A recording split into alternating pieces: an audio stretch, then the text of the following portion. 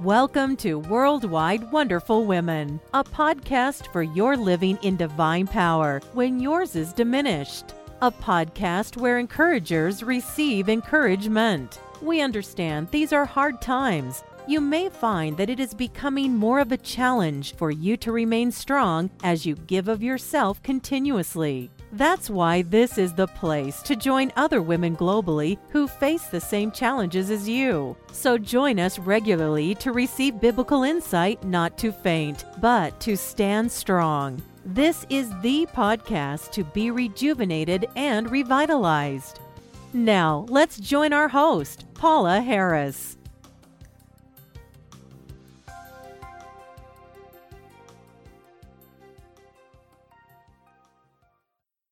So grateful you have joined me today for episode number 327 of Worldwide Wonderful Women. And the title of this episode is Favor on Your Family, Part 4. I trust you have had a blessed Thanksgiving Day and expressed your gratitude to our Lord and Savior Jesus Christ for his grace and favor that are bestowed on you, seen and unseen, each day. Today is the last episode on this topic, and please listen to the previous episodes so that you may glean wisdom for your family. Remember what I said about favor in previous podcast? Favor represents the position one enjoys before a superior who is favorably disposed toward him or her.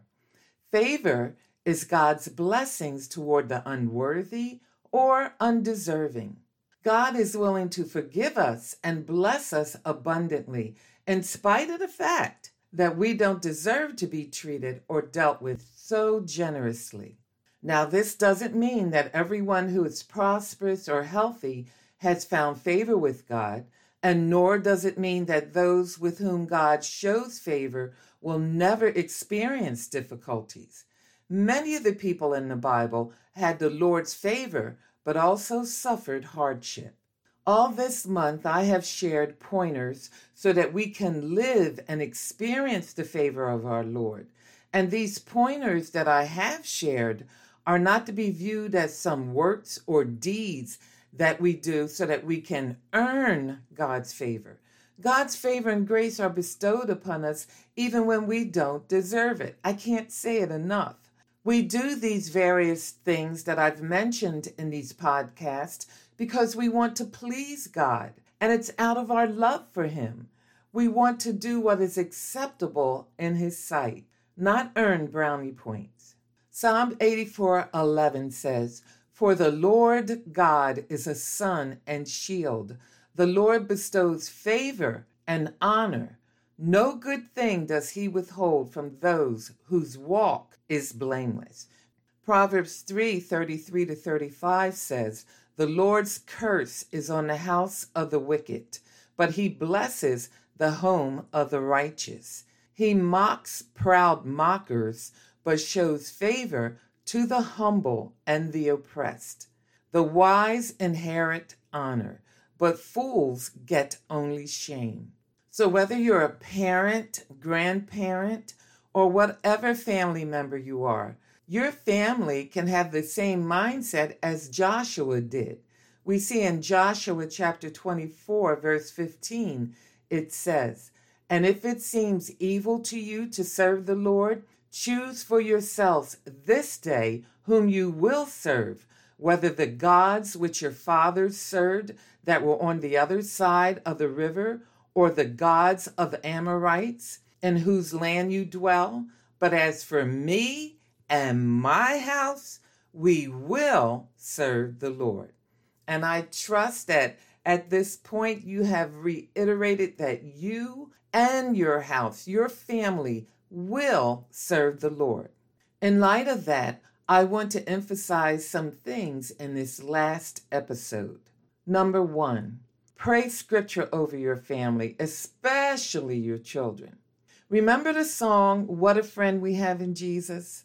Some of the lyrics are, "What a friend we have in Jesus, all our sins and griefs to bear.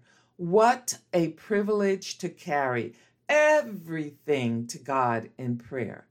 Oh, what peace we often forfeit. Oh, what needless pain we bear. All because we do not carry everything to God in prayer. Now, prayer is one of our greatest weapons against the enemy of our souls, and it's where we do battle and gain victories for our family, our home, our minds, and hearts of our children. Please pray scripture over them and watch God as He honors His word. Pray that they would love the Lord with all their heart, mind, soul, and strength, as recorded in Luke chapter 10, verse 27. That they would repent of sin, as recorded in 1 John 1:9. That they would walk in wisdom, as recorded in Proverbs 2, verse 1-9. You get the idea. Pray fervently over your family for their protection, obedience, spiritual growth, provision, interaction with others, ability to forgive, to not be deceived, and on and on. To know how to specifically pray for them, you need to know what they are battling with in their lives.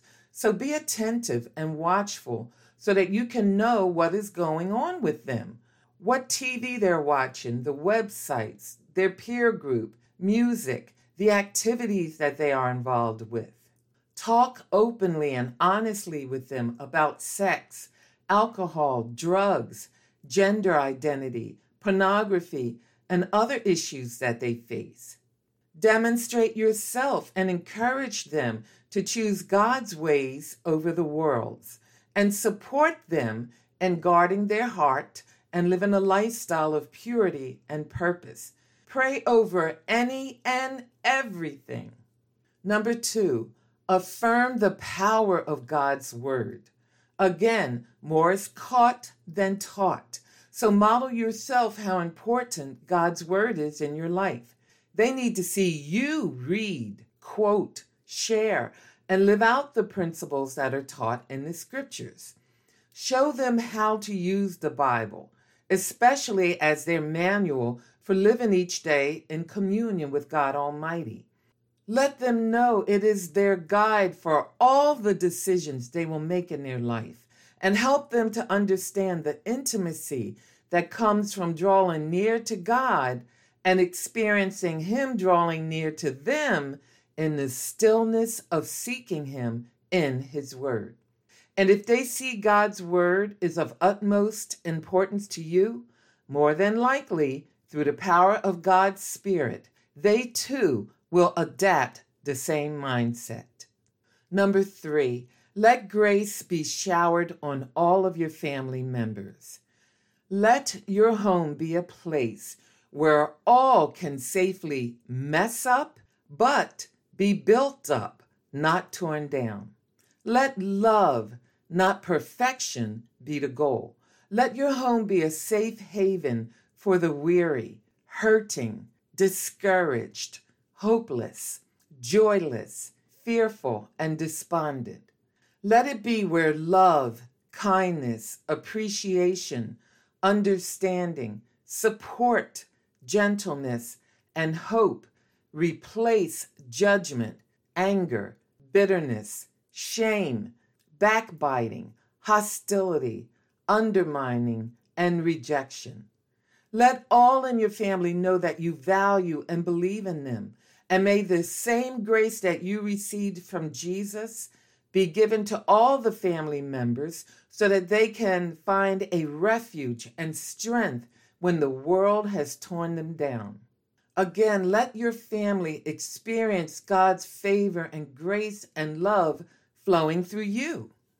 Then number 4, and lastly, demonstrate service. We live in a me, myself, and I society. There's so much selfishness and pride. So demonstrate how to live and serve others with joy in your heart, not grudgingly, not murmuring or complaining. When you're serving someone else and going out of your way to encourage others, let them see joy in you. Start young in giving them responsibilities around the house that helps the family as a whole. Each one has a part to do to keep the home running smoothly. Look at our bodies. Our bodies have different parts with different functions. Well, the same is true of our homes. One might take out the trash, one might do the lawn, and then another might take care of the pets. Then let that service carry over into the body of Christ. Every believer has a spiritual gift that's been given to them to serve in the body of Christ, not for their own personal gain. Read more about this in 1 Corinthians chapter 12.